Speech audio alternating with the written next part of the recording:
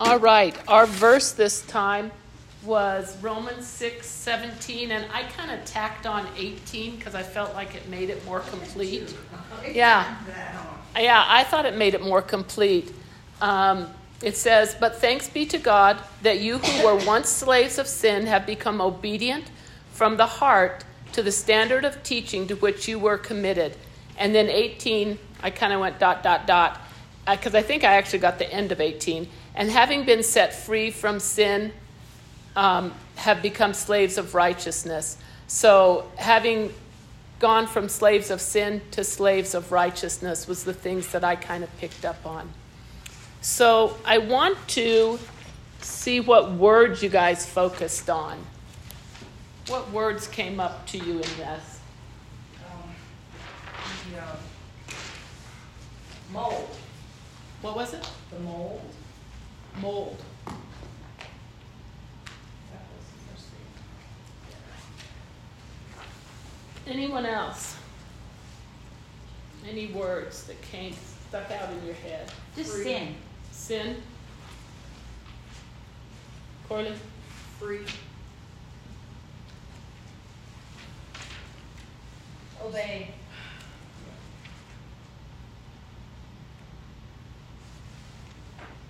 Think. What was it? Think. Think? Think or think? Think. So it opens with thank God. Say it again. Because it opens with thank God. Oh, okay.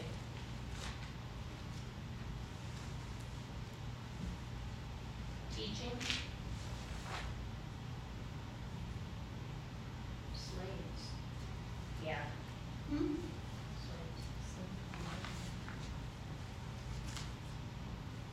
Righteousness.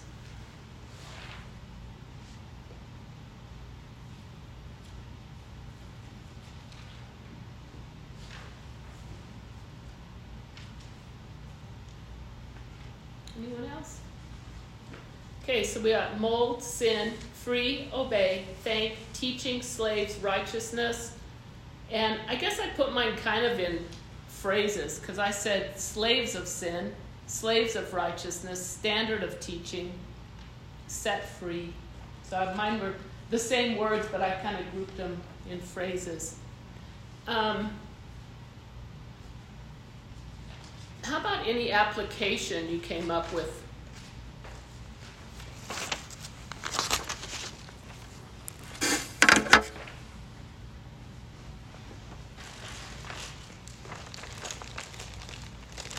How would you apply those words in this, and actually this whole verse? Would you apply that to your lives? I wrote down one thing. The purpose is to be more like Christ.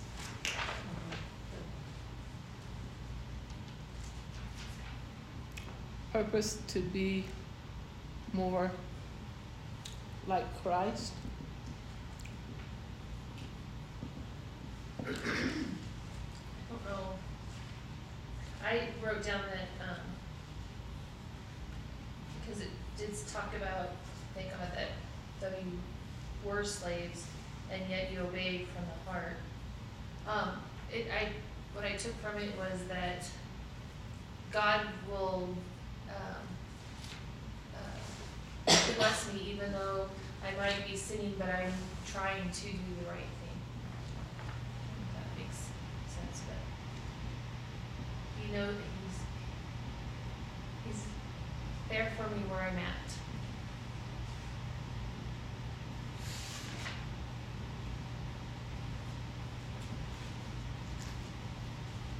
So trying to do right, that he meets you where you're at.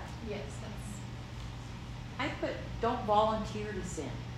And I know that probably doesn't make any sense, but I was thinking of gossip. You're right in there with them. You know, you get pulled right into that sinful thing when somebody's gossiping about somebody, maybe somebody that's hurt you. You get pulled right into that, and so you're volunteering to sin. So like the Bible talks about not trusting our own hearts, but this is talking about like that change, not being superficial, but being so big that it's changed our hearts. That it's done Done a complete change that now you can trust because it's not a superficial obedience.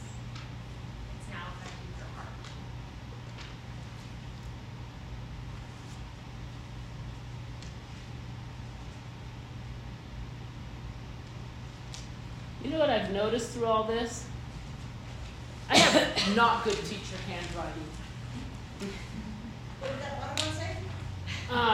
Gonna change in you, and you can trust your heart. Embracing sound doctrine. Oh, girl, I love that. I think I wrote something like that down. I'm just going to put sound doctrine. Embracing sound doctrine. And I said this earlier, I don't know if every one of you were in here, but I think, like Carol told me, she didn't really like this verse so much. She had to grapple with it more. And I said, I think, like, I'm only the substitute teacher, right? I'm not the real teacher, I'm the substitute. And so when Kim said, pick what verses you like, I gravitate to the ones that are talking about righteousness, obedience, because that's the things that the Lord is speaking to me right now, and has been for probably the last year. So those are the things that I gravitate to, are those things. Because you know how some people are like real black and white? I'm kind of all gray.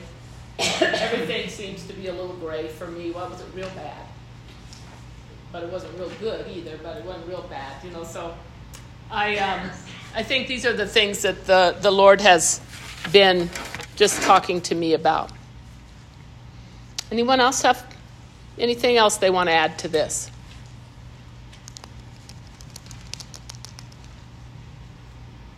Well, I think all of those, that this verse could apply to all of those things. And I got almost all of the same observations that you guys did. I went a little bit different on some of the applications. Some of it I did the same.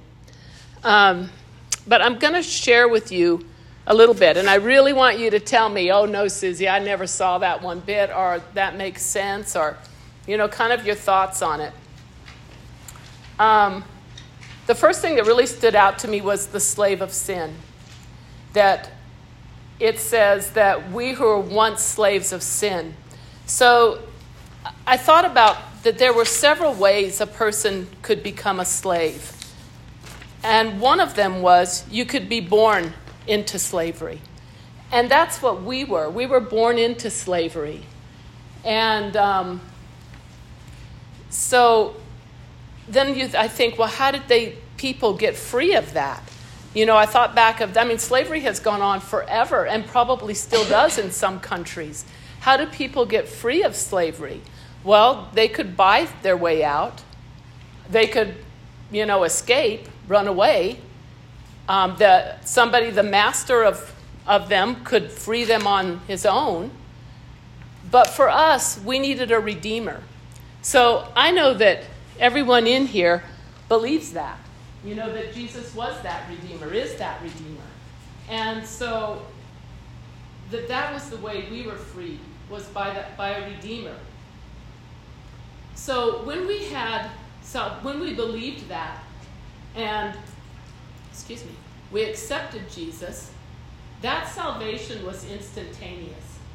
We were immediately saved as soon as we said, yes, Lord. So then I'm saying, well, then why am I still struggling? If salvation was instantaneous, why are we all down here grappling still? Because, it seems like it would be easier. On some days it should be easier. So it made me think about when you're set free. And the first thing that I kind of thought about was like caged animals. So an animal can be set free, and I thought of lions. So we decide we're going to set the lions free back in the jungle. And you remove the door to the cage. And sometimes they don't leave, or it's a process. It's not something that they can immediately do, You have to kind of take them into that place because their mind, they're still slaves. Even though right then at salvation, I really think we had the power over sin. But then there's this process that I think we go through. And some people may go through it a lot easier and a lot quicker than me. I can tell you that I probably really understood salvation at about 14 or 15. So that was 50 years ago.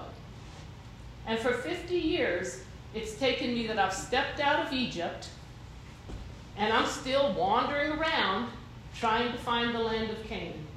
You know, and I don't think you actually get there until we're with the Lord. You know, and so I think that whole walking is the working it out. So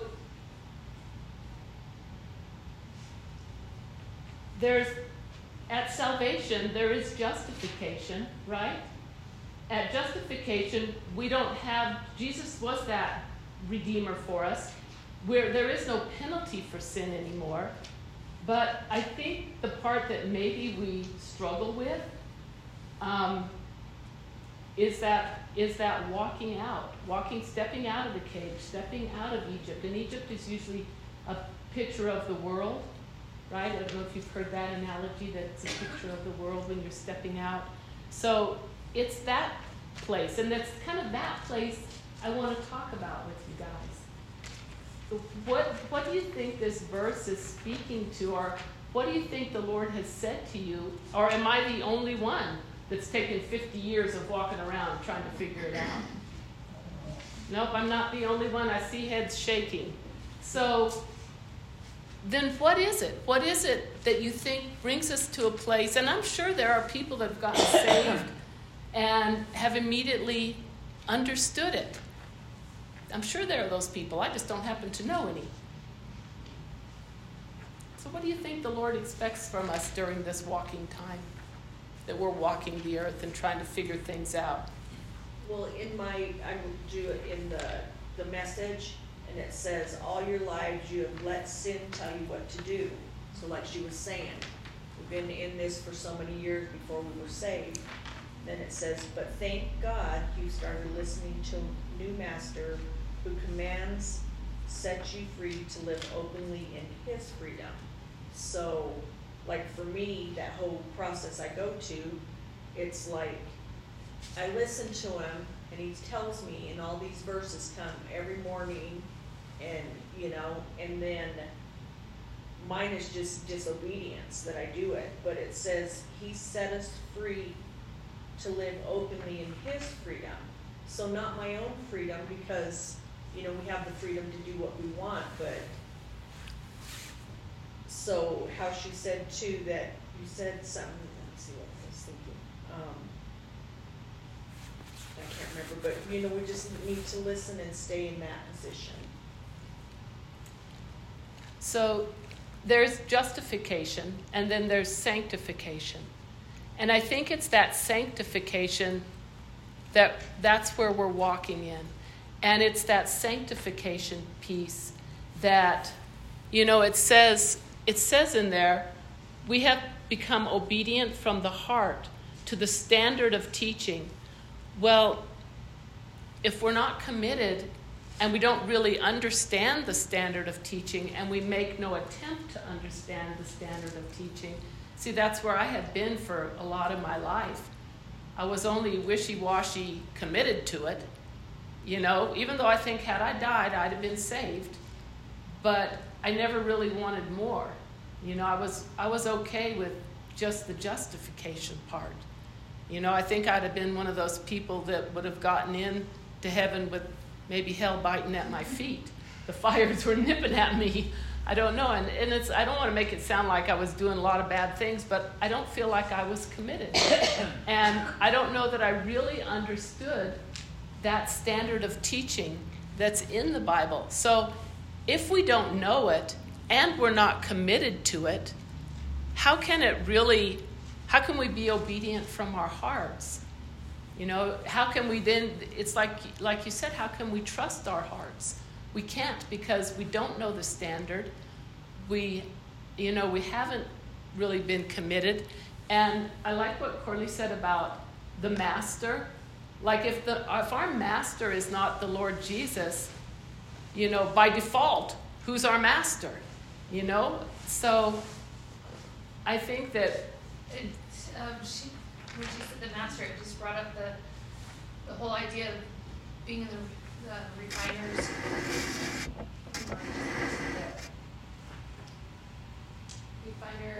Refining fire. Yes, refining fire, where God is doing a work on you, no matter where you're at in your life, He's doing a work on you. So it's gonna feel like you're just wandering for a long time, and then when He gets one area perfected, you start feeling good, but then He starts to work on another area. Well, and it's kind of what you said, Tammy, about that He meets you where you're at. You know, and maybe for me it was a long time of, you know, you need to let loose of some things and ask for forgiveness, and it took me a long time to get to that place. And then once I did, it's what you said. And then now we'll move on and we'll work on something else. You know, and it's that whole sanctification piece, because I don't think any of us in here get up in the morning and say, you know, how will I sin today? Most of us, and I'd say like all of us, are really trying to seek the Lord. The more we know what that standard of teaching is, the more we're going to be able to walk in that. For a long time, I was single, and I was feeling like, okay, I've got this down, I'm doing better, I'm getting there, and then I got married, and now I feel like I'm right back at the beginning trying to learn all those new things again. And so the refiner's fire just really hit me when she said the master, because that is exactly the thing. I mean, I had my routine in my quiet time, but I didn't have anybody else at home to monopolize my time and take me away from that. And now He's working on a new part. Yeah. And helping me to grow even more. Yeah. I remember that. My other sister would say, the reason you have brothers and sisters is they buff off the rough edges. Yeah. I think husbands buff off the rough edges on you too. You know, you're kind of buffing off some rough edges. Yes. One of the other things I wrote down was just another example I thought of. And that would be the children of Israel. When they came out of Egypt, the Lord set them free, right? They came out of Egypt. And then all they did was whine and complain that they wanted to go back to Egypt. Why did you take us out of here? We could have died over there. Now we're over here hungry and thirsty. And there was a lot of whining going on. And they were free, but yet they didn't really know how to live in that freedom. They didn't know how to walk in that freedom. And I think that once you're saved, the rest of your life is learning how you walk in that freedom. We're creatures of habits. So yes. When things change, it makes it hard to... Well, and I think, you know, the devil you have is sometimes better than the devil you don't know. You know, so you want to be in what you know. Yes. You know, what you know. But at salvation, that right there is when it was declared, you have power over sin. So how do you access that power? We're no longer slaves to sin. We have a new master. And I looked back at Exodus, and it was there in Exodus that you could see that they were, 14:12 it says, you can see that they were afraid. But the very next verse, they were afraid to leave Egypt. The very next verse, Moses says, "Fear not, stand firm and see the salvation of the Lord, which He will work for you today. For the Egyptians who you see today, you will never see again." And I think some of those things that have held us captive to fear, captive to sin, we don't ever have to see those things again. And so we don't have to be that slave to sin, and we don't have to see those sins. We don't have to see it again.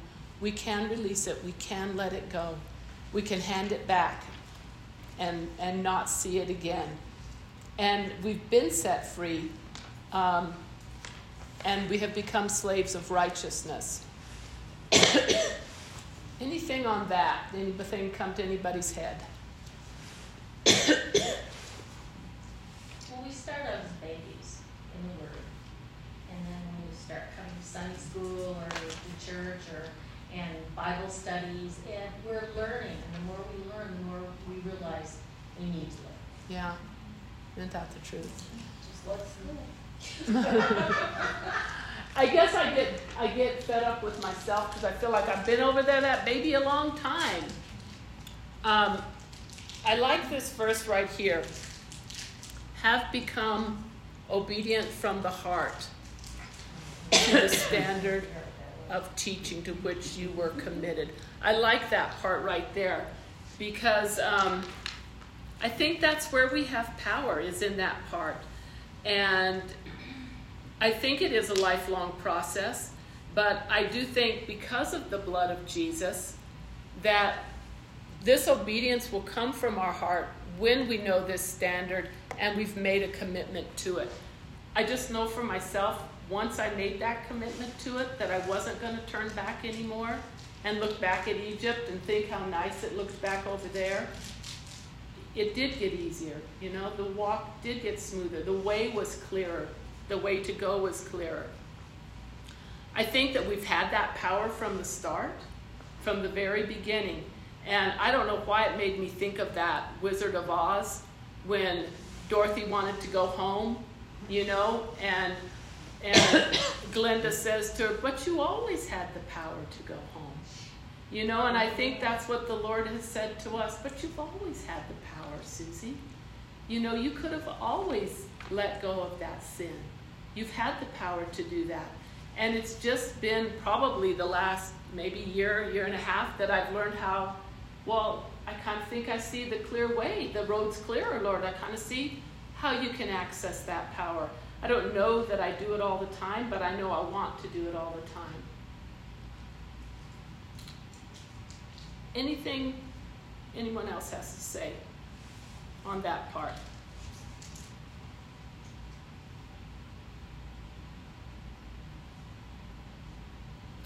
Well, ladies, that's kind of all I had to say on the subject. And it's kind of what the Lord's been speaking to my heart.